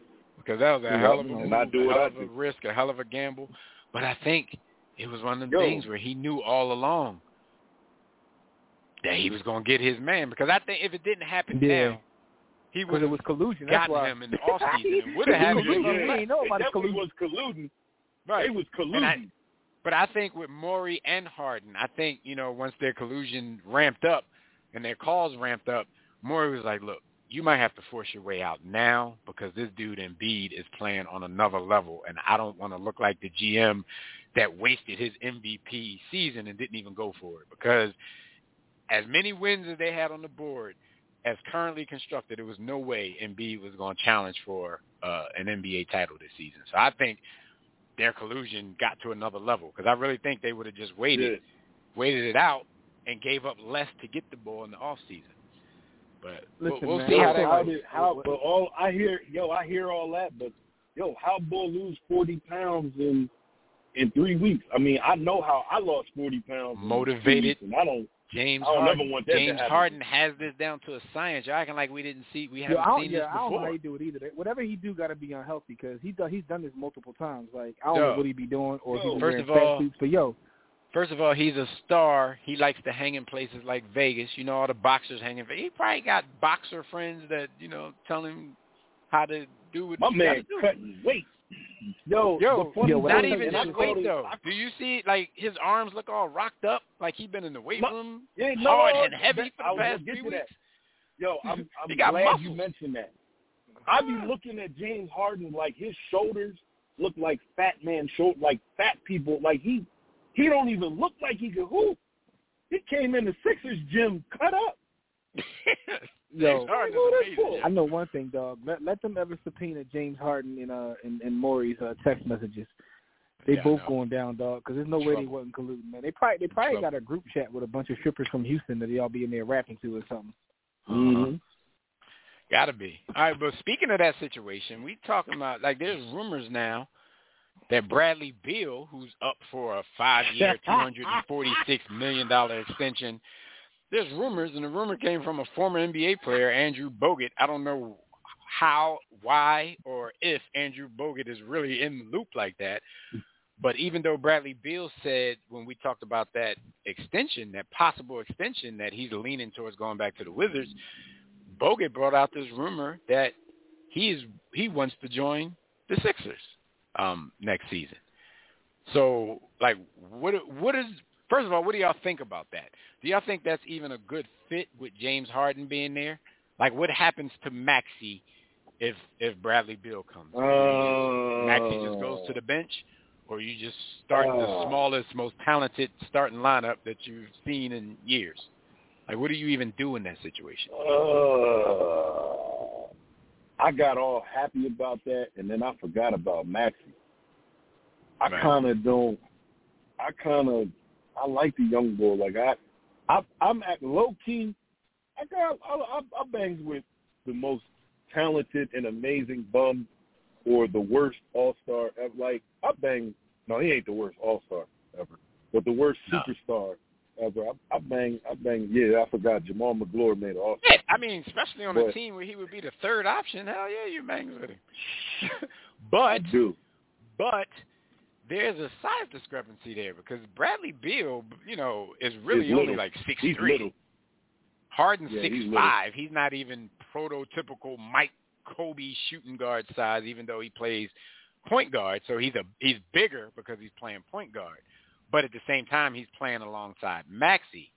So he still has to be, you still have to have somebody shooting guard size on the court. So you can't have Harden, Beal, and Maxey in your starting lineup. You can't do that. You cannot do that. I mean, I guess Doc could try, but that's like 6'2", 6'3", and 6'5". So that automatically, that ain't good. In that ain't situation, good. Tobias wouldn't be there because you would definitely have to get rid of his contract as one of the pieces to get a Bradley Beal type contract into the fold. But I just don't see how it'll work unless, I mean, you know, some people might think Beal is good enough to where you just relegate Maxey back to a second unit role. Like, no, dog. That's a thought, but I think what Maxey gives you, and by all accounts, Danny Green, Chatty Danny said Maxey, along with Harden, are like gym rats. They're like workaholics. Yo, it's how obvious. Do you put like, Maxey back on the bench it's after like this? It's like he found his mentor when Bull came in. Man, I watch the games there every game. It's a different Maxey since Harden got there, dog. Like it's like. Right. He found his sensei or something, dog. He don't want to let him down. He's in his bag he right now. To make you don't want to derail that. Yo, and he's becoming his bag is getting much more full on the offensive end. Maxey's doing stuff that you've never seen him do before. Yo, step back threes, deeper threes, shooting threes from like 27. You know. Like I said, I didn't really like the fact that Doc is trying to get him out of his floater. I mean, that's his bread and butter. Let him use that. But, man, his offensive bag is still looking like we still don't have anybody in the backcourt that's going to guard anybody. But he up there looking like Morant. Like, you know. Right. He ain't so that's what I'm Morant. saying. So if you got somebody, it's one of those things. This is that league. Like, man, you got a superstar that want to join your team. You got to make room for him. How do you do that on this team? Nope. Listen, Maxey on his way, doggy. You don't want to derail that. Like you got to let him develop, dog, because he be like locked in, like he got the attitude. And y'all in agreement, right? That lineup is too small. And Bradley Beal, what are you doing anyway, bro? Like, dog, you got a chance to make $500 million. Why would you walk away from that? That's a little lineup, boy. Like. And Brad plays D. He plays D, but he is 6'3". I've seen him. Yeah, I mean he gives the most defensive effort out of all three of the guys that Yeah, but about. He's still little. He's the same height as Johnny. So he's up for like the small the GDP of a small country is what the Wizards can owe him. I ain't going nowhere. I'm gonna be happy as hell losing than watching. Yeah, I ain't. Skyview said Maxey is solidified. He's there, period. Maury said Maxey is an all-star waiting to happen. Bill can EAD. We already know that Skyview is Maxey's agent. So if they was he invited Michael Jordan, my man Bradley to the prank. If Michael Jordan's Michael Jordan prime clone was about to come in, he'd probably say the same thing about him in favor of Maxey. Once Skyview like you, it ain't nothing. Oh yeah, it's over. Like Skyview went to bat for Nelson Aguilar for the last year and a half. So once he like you, listen, man. He went to bat for a bull who had like 40 receptions. In your lifetime, Skyview, were you like that with women? You wanted to be that fall in love upon like first meeting a chick? She could do no wrong after that. For me, it has to be something that you think about. Like, for me, it's no deal. Like, if they tried to, ask for Maxey as one of the players in return, there's no deal. Like, it's hard to turn down a Brad Beal. So, for me, it's like, I don't know. Maybe we just going to have to try to make it work. We have to put all these little dudes out here. I mean, listen. That's a lot of little niggas. No, we would just have to get an athletic stretch four or something. Like, he had to be like 7 feet, but be able to. Yeah, we need a nice stretch guard all four. positions. Yeah, listen, we have to do something. And let Joe play the four. Bum ass Robert Covington back. Nah, he's not tall enough. No, I'm man. talking about he got to be. Nah, he's not tall enough. Nah, he ain't good enough. Right, because if you bring Robert Covington, like you already got Robert Covington. Somebody his size in Thibault. Right. Listen, man, you got to like, okay, if you take Thibault out of the starting lineup, I'm cool with that, but we ain't gonna guard. Yeah, you need something like that. We need Kevin Garnett. But Jimmy is more on track because with those salaries, you're not going to get a Kevin Garnett, so you're going to have to settle for like a Otis Thorpe. You gotta get like a Ben Wallace type. Right, because he's not gonna be a high paid dude because all the salary gonna be going to 3 cats. That's another thing. Like, you know, once Maxey is ready and up for his deal, how that's gonna work out. So yeah, it sounds nice. Maxey gonna get a couple dollars. This ain't like, it's all speculation. This ain't gonna happen because Bradley Bill will be a fool to leave that bread out there, dog. Like, or he could do a Bron. Yeah, he could do a 1-year deal. See if we can buy a chip, and then he go about his way. I mean, he still would be leaving that bread out on the table though, because if he comes to us, then we have his bird rights, and we're gonna be the only ones that be able to pay him that. He's up for again? 5 years, $246 million. He up for a baseball. I don't give a fuck if you tell me I can play for the 87 Lakers. I'm not leaving that on the table. Y'all got that day. If you say the 65 Celtics, you know we're going to get a ring. Yo, 96 Bulls, I'm cool. Give me my quarter bill. Give me my money. I'm signing that and retiring. All right. Dog, my man's going to get paid $250 million to shoot a basketball, but he'd rather play with Joe and the FOA. I'll be over here like, 2-80 and be happy as hell. All right, so let's get this stat of the week and the quote of the week real quick before we take this one quick phone call and get down to the final stretch of this. This stat of the week is more indicative of where the league is going. Listen to this stat line. 11 for 17 from the field. 11 for 17 from three-point range. 33 points, 5 rebounds, 1 assist. This was the Timberwolves' Malik Beasley's stat line the other night.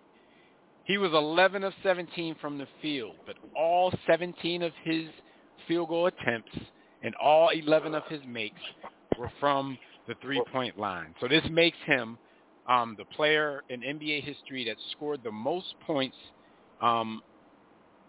when all of his points scored were on three-pointers. This dude had 33 points, all three-point field goals. Every field goal he took was from the three-point line. So I ask you guys, we already know that the game is going in this direction. And we also, I can't front. Malik Beasley was cooking. He definitely was cooking. But we know this is not going to happen, especially for him all the time, not at that kind of clip. But with this, we see it going down this path. I ask you guys, what year, will y'all throw it out there, what year will we be in when on a nightly basis every NBA team averages more three-point attempts than two-point attempts? How many years do y'all think we are away from that? 2026. 2026 is where we're going to have more three-point attempts than two-point attempts on a nightly basis? What do you say, Jim? Yeah. 2024. Ooh. Jimmy got it happening in 2 years.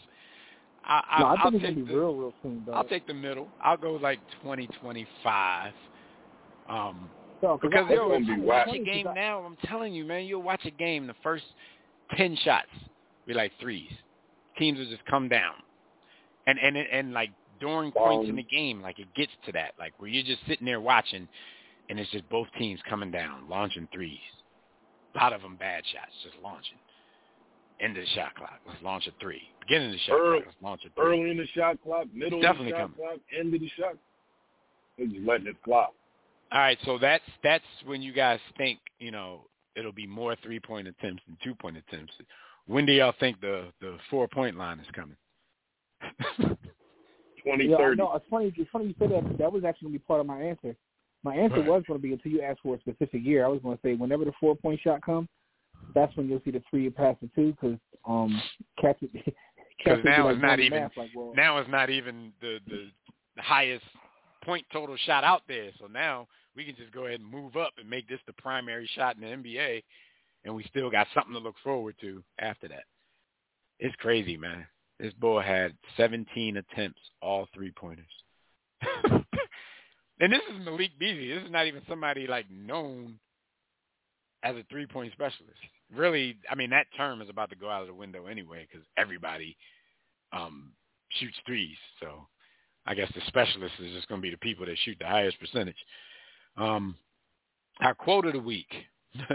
Now I think they realize they can't win. They're not dead on arrival, but they just don't have that tenacity. They don't have that will to work their way out of this. And this is James Worthy talking about his current Los Angeles Lakers and the funk that they're in after an overtime loss to the lowly, trying to lose on purpose, Houston Rockets. So, is James right?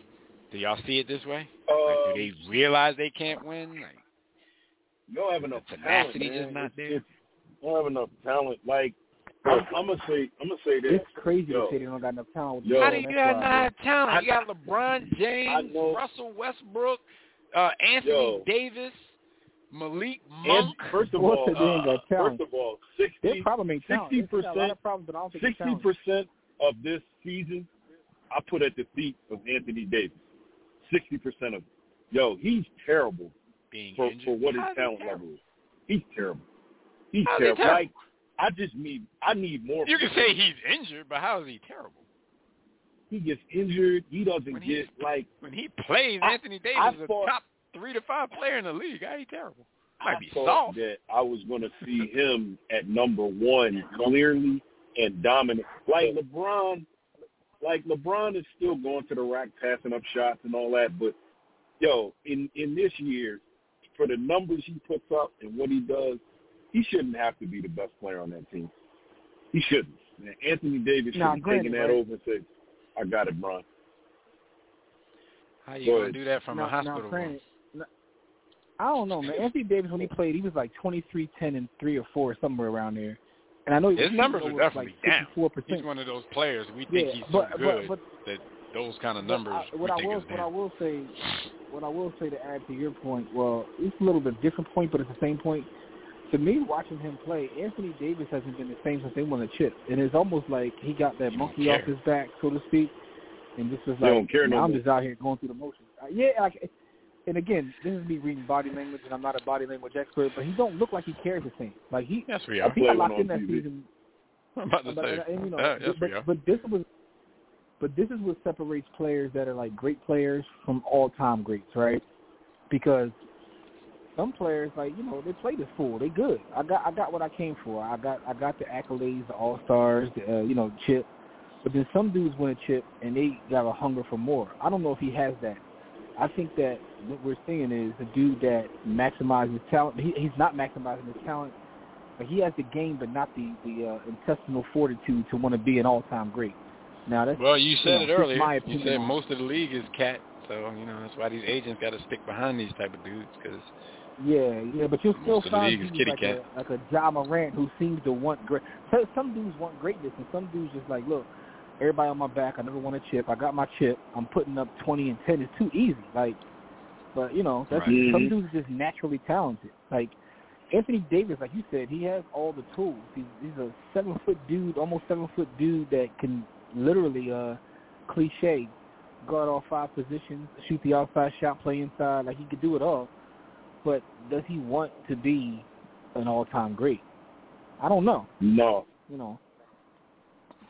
No, you read his body language just like I did. No. All right. But the funny thing about what Worthy said, getting back to your quote, is when they asked Melo about it, Melo was like, he ain't wrong. Melo's like, he got his opinion, but I don't necessarily disagree with it. I thought he was going to say something else. Like, he got his opinion, but, F him. So if Melo want to quiet say that, who am I to disagree? Right. All right. We're going to go to the phone line real quick. We got the homie Tobias on the line. Tobias, what's going on, good brother? Man, it took y'all blankety blanks long enough. Yep. What's going on, gentlemen? Quick enough to get you up out of here, so hurry up. Don't get me up. Hey, you don't rush me. Oh, damn it. Yeah, you don't rush me, but anyway. Big game tonight. Couple of things you here. Getting rushed. I know, like, the whole NFL, the league is slobbering over Russell Wilson. The question I have is, I didn't realize he was only 33. Is anybody going to ask, why would the Seahawks cool with trading the 33-year-old quarterback that everybody said was just the first ballot Hall of Famer at 33? I mean, because it's time for a rebuild. What are they doing with the 33? They seem to be building over. Yeah, why hold on to one of the best assets you have? They paid him too much money. They paid him too much money to spread it around and get more talented. Right. They got to rebuild. Get him off they got the to start books from and the rebuild. beginning. But here's my question, Tobias. Tobias would be trying to start trash. Like Lockett, they got Lockett. Yeah. They got rid of the linebacker yesterday. They got rid of Wagner. My thing is, it's time for a rebuild. What happens with Metcalf though? Metcalf gonna be sitting there with a bunch of like rebuilds.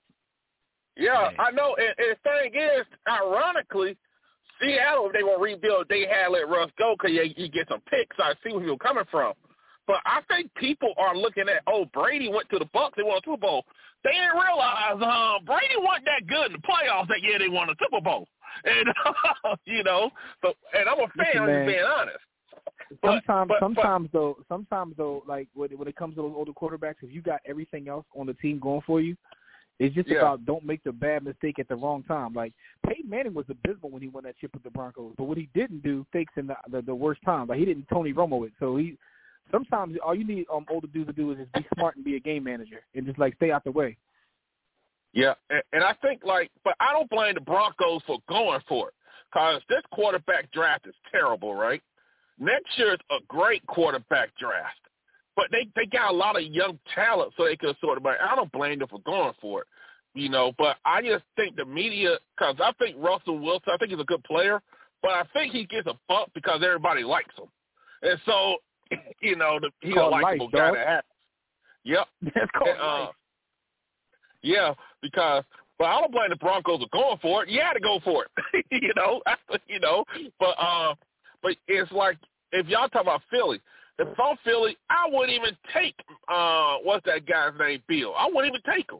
Because what people say about these super teams, when you have 3 max salaries, you are thinner than olive oil. You can't add nothing. And you're stuck. And my thing is, it depends on who your 3 is, because we said that about the Heat, and every veteran who still had something in them went down there for the minimum and got them 2 chips. And they should have won more, to be honest with you. But true.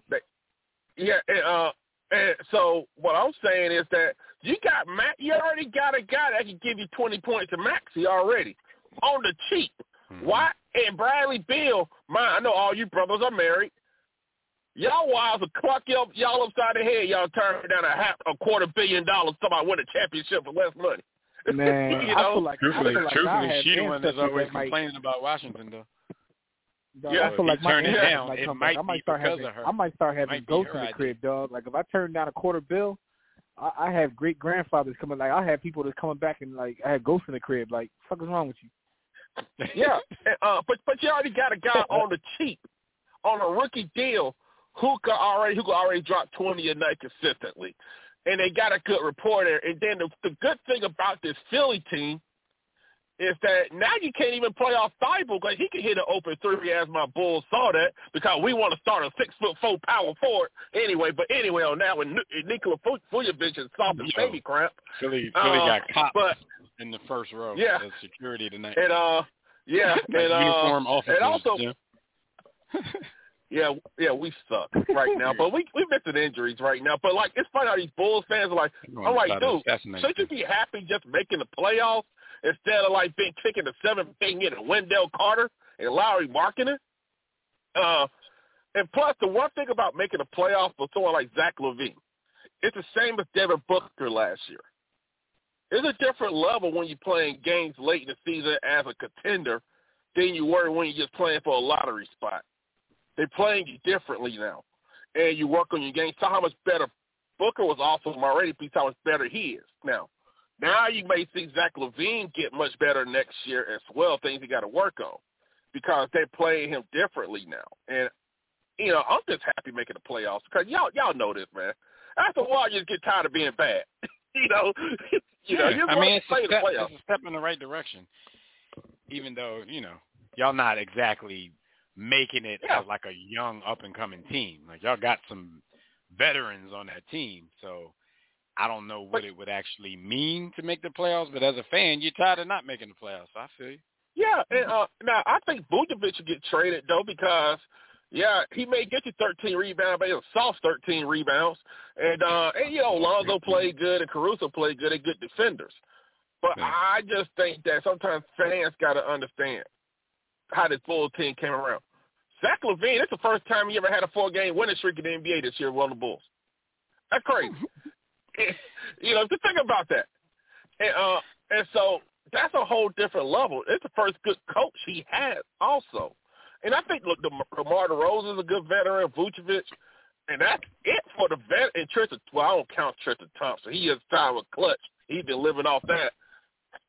But I'll say this one thing. I know y'all guys got to run here. Yeah, hurry up, man. Ben Simmons is single-handedly making it worse for the players in the next CBA. Did you see how bad LeBron got it when he returned to Cleveland that first time? He had sat there, took it, tore him up, and that's it. But see, the thing with Ben Simmons, he never been back when he came back. Yeah, Ben was babied ever since high school. He was babied at LSU because I'm the only fool that watched SEC basketball. And he hasn't worked on his game since and finally took criticism from it. And so now he can't handle it. And everybody keep talking, if Brooklyn gets together, and he changed the name from the Nets to the ifs because all I hear from them is if. Man, you get drunk taking fifths from them. But I know you guys got to run, and I just think that Ben just got to play and get it over with. Because they can say when these guys form up, you still going to have Ben Simmons on the court in the playoffs, and folks going to foul him anyway. KD and Kyrie going to score I guarantee you he'll be playing by Monday. They gotta. Everything is appearances, so they're not just going to come back the very next game. But give it at least 2 games or 3 games from now. Let him sit over the weekend. He'll be back on Monday if they got a game. And fellas, remember, I was the one guy that said, hold on to Ben Simmons. Someone's going to get mad. If he don't want to play, find his ass. That's how I looked at it. See, my hardball strategy finally worked for once. And remember, B. Austin, Alabama runs everything above board. We don't pay our players, provide them a good education and, the good start to life. But, hey, you guys have a good one, fellas. You too. We holla at you. All right, man. So, Jim, quick before this game starts. Your man Ben Simmons came out to the warm-up, John, and didn't shoot the ball one time. He's still afraid to shoot. I'm telling you, he was thinking about it. He was just trying to get a reaction, man. Every clip I saw, all he was doing was dribbling and talking to his teammates, just trying to stay busy so he don't have to pay attention to what's going on around him. It's all an act, man. Is body language expert time. The ball, I don't know if I know he's trying to get a case, but he might really got some mental health stuff going on. But the ball just looks mad lonely because even the teammates don't. The energy ain't there. They're not rallying around him and all that. He just they're doing what they have to do, the bare minimum. They're gonna say some good things about him. They're gonna slap his hand when he come out, but Yeah, he was following Patty Mills up the court to talk to him. Patty wasn't really trying to have that. Yeah, you saw that too. You saw that too. It was real awkward. The boy, mad lonely out there, cuz. So right. He's gonna try to work, man. He's trying to latch on to Patty because he's Australian too. So Patty fuck out of here. I'm trying to warm up. I'm actually playing.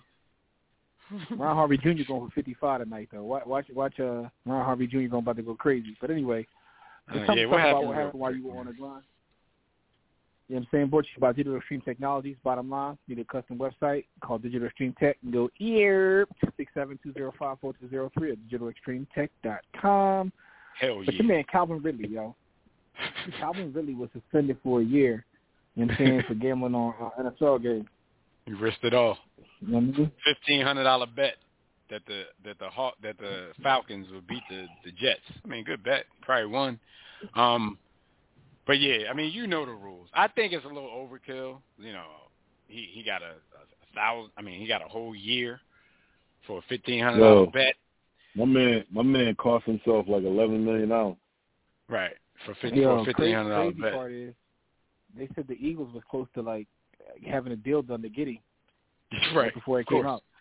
I think they should, whatever deal they had, they should table it because I can see him winning an appeal and getting this at least down to, I'll say at least a half a season. It's difficult to see them upholding this and he getting a whole year for a first time offense, such a small bet. It's not like this dude has a known gambling problem. but it's also hard to be sympathetic. You know how they feel about gambling and on the sport that you play. Shout out to Pete Rose. Should be a Hall of Famer, but we'll see, man. All right, the Calvin. Hit King. All right, here's one story for y'all, man. A woman sues Jerry Jones. She alleges that Jerry Jones is her father. She's suing for it. How's that work? Sound about right to me. They said Jerry Jones back in like '96 paid her mother, to pretty much go away, and I don't know. I guess the daughter, I think, however old she is right now, she's on her. I think she's 26. She's like, I didn't get paid off. This ain't got nothing to do with me. Like, my mom was silent all these years, but they said her name is Alexandra Davis, who lives in Washington, D.C. She says she wasn't motivated by fame or fortune, forgot it, when she filed her lawsuit on March 3rd. So what she want? They said she does not seek the recovery of money. I don't know. I don't know. They said, I don't know. She says she's not bound to an agreement entered into that attempts to prohibit her from stating who her real father is. I don't know what she wants. She says she's lived her life fatherless and in secret and in fear that if she should tell anybody who her pop was, she and her mother would lose financial support or worse. Jones is alleged to have paid $375,000 to her mom, who the lawsuit says was courted by Jerry Jones in '95 when she was working at the American Airlines ticket counter in Little Rock, Arkansas. So I don't know. 375. At this point, maybe it's just one of them things, Jim. Like, these days, people just want to get people in trouble. People just want to give people a bad name. I'm not saying he's right or, she's wrong. Man, listen, man. But if she claims she's not looking for money, I just think that's BS. And I'm not mad at you, because if my pop was a billionaire and he wasn't claiming me, and I sue, I'm suing for a couple $100 million. Like, I ain't mad at you. Bread, but yeah, here's my thing though, man. I want some head. I want some bread. I shouldn't say what I'm getting ready to say, man. I shouldn't say what I'm getting ready to say, man. Like, I had a lot of yams all my life, man. I don't know if any of them was worth $375K. Right. I mean, but maybe, you know what it is, though. Maybe that one. That just was an attempt for him to keep it away from his whiz. Now it's out there. Yeah. Like, now I'm definitely like, now I'm in trouble now. So how many times you think Jerry paid that $375? That might be a standard John. Like, look, man, I got $375. That's the only one. Nah. And the thing is, if she wins and she gets some bread, the rest of his kids coming out too. All right, man. We got to talk about my favorite football coach now, man. Coach Prime, man. Deion says he has had 2 toes amputated. I know he was having issues, because I watch his YouTube show, which is amazing, by the way. It's like a different version of what's the Hard Knock Life, but Deion got it to the point where the only football team I care about winning is Jackson State. Like, I don't care about none of these pro teams, so I'm a Jackson State fan. But anyway, so as fast as this boy was, he now like JPP foot looking dude. He said he had his big toe and his second toe on his foot amputated and lost 35 pounds during his hospital stay. They tried to kill Prime, yeah. It was he had blood clots, so it was life threatening. So they had to do what he had to do. I know he was in that wheelchair, but I didn't know it was this bad. Yeah. I didn't know he was JPP foot. I didn't know that, man. And I wonder if I don't know whether it's health related or whether it's. I mean, I know it's blood clots, but I wonder if did it have anything to do with his playing time?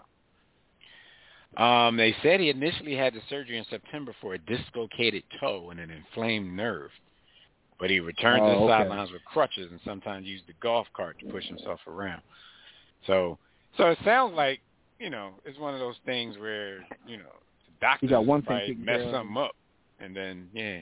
Yo, you know what's crazy, man? Like, because Dad, we had this conversation a couple weeks ago, when we was on our retreat. But like, when when you look at these old players, bro, like, it makes me wonder whether it's even worth it. Because, like, dudes be retired, and be like, their quality of life be cheeks. Oh, yeah, because we were talking about Earl Campbell.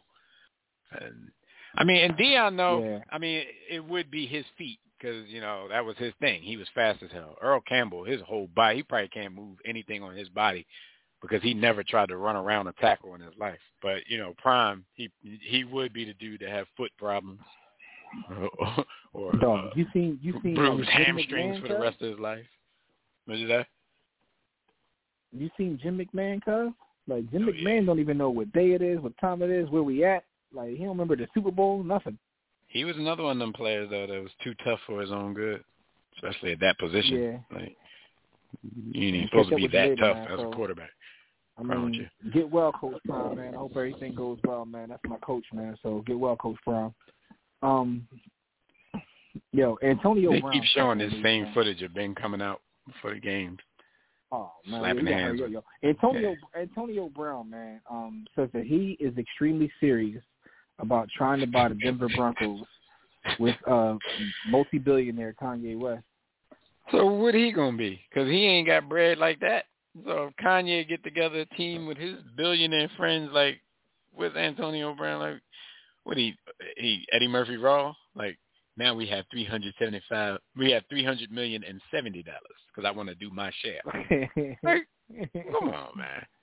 I mean, but Kanye and Antonio Brown. Those are two unstable brothers, man. Well, I'm not saying they're unstable.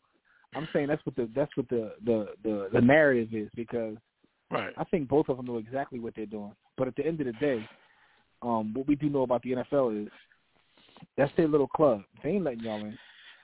Hey, I mean, first of all, they don't want to let blacks in, period. They're going to have to do that eventually just because of everything that's going on. But they damn sure ain't letting these dudes in. Like, come on. So if y'all hear background, that's because I done turned the sound up. I ain't missing none of this game. Y'all ain't sacrificed nothing, man. Like, at least Jay sacrificed Kaepernick, so that, he looking for get back. Right. Y'all got to give somebody up to get in the club. Yeah. All right. Anyway, man, that's what happened this past week while you on the grind. Tell everybody what happened this day in sports history so we can go watch this game. Wait, where the hell is B. Austin? He rolled out on us? He already cut the game on. He said, yo, F them, I'm going to watch this game. I'm watching this game. All right, so real quick, man, y'all know what it is. This day in sports history brought to you by Sports the Book, written by War Room's own Jimmy the Blueprint. Make sure you get your copy at sportsthebook.com or warroomsports.com. This date in sports history, March 10th, 1888. Yo, heavyweight boxing champ John L. Sullivan draws with Charlie Mitchell in 30 rounds. Dog, if I'm going to go out here and rumble somebody for 30 rounds, I'd be damned if somebody ain't going to win this fight. I'm not leaving with a draw. We got to fight 35 rounds or something. Somebody going to die. Yeah, like, you fought 30 rounds to a draw? Man, if waste of a night was a person, it'd be John L. Sullivan. But we want to give a shout-out to this historical moment in sports. Back in 1888, they was throwing them hands. So, Jim, let's get up out of here, man, so we can watch. Listen, man, this the time Nets is going to be blow out my brief. Sixers. Bottom line is this, yo. Everything we do can be found at the hub of War Room Sports. Everything we do. We appreciate all the support. Check us out next week. Everything can be found at warroomsports.com. But as we always say, don't accept mediocrity. Be steadfast in the war against ignorance. We'll see you chumps on top. Yes, we will. And I'm stalling because I wasn't ready on the button. But we holler at y'all. Peace.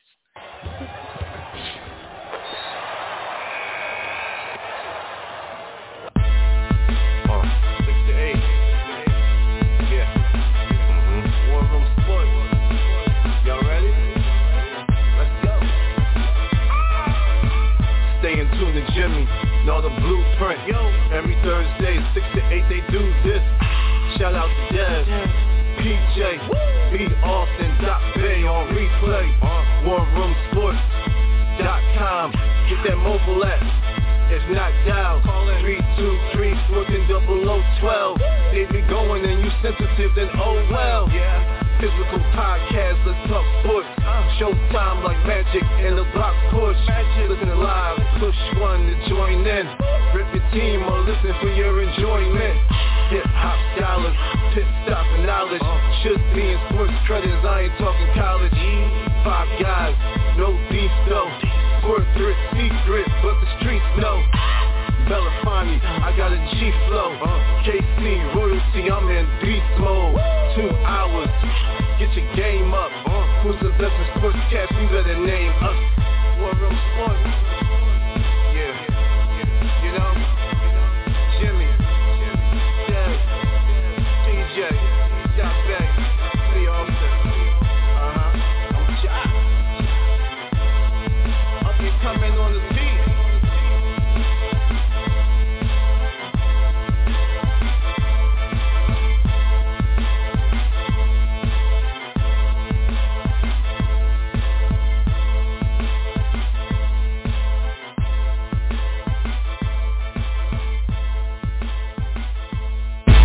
War Room Sports, www.warroomsports.com. What? Ain't no more to it.